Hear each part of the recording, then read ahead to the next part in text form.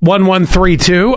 They said, morning, Scott and Allie. Let's start my birthday month off with a great day. I know, I can't believe it's December already. They still didn't wish you a happy belated birthday because, that's what we're getting out of the way right now. Wait, they might have on my actual text messages. Hang on a second, because we do have each other's phone number. You know each other. 1631. My birthday is Saturday. Oh, well, that's tomorrow. Happy birthday. Or is that next Saturday? I guess the non-specificness. Either way, we'll get your birthday taken care of now. I would assume that it was tomorrow. 1132. They texted me on Sunday. They said, happy birthday. Cooper is in a birthday suit celebrating you. And then they sent me a picture of their naked baby, but a Christmas tree emoji over his pee-pee.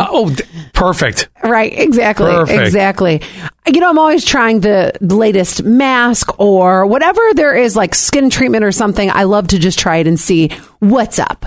Well, this new one is called the Hannibal Lector facial. Have you heard about this one? No, and I'm a little nervous about this. It's where they eat your face. No, I'm just kidding. Yes. It's where they send electric currents through this mask that's on top of your face. Yeah. However, doctors are warning some possible burns. Oh, yeah. Issues with pacemakers. Oh, well, they're...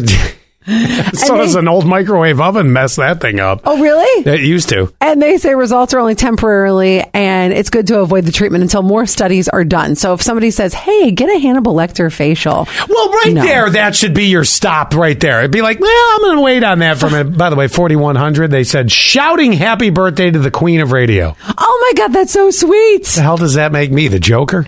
Yes. Okay. At least we know.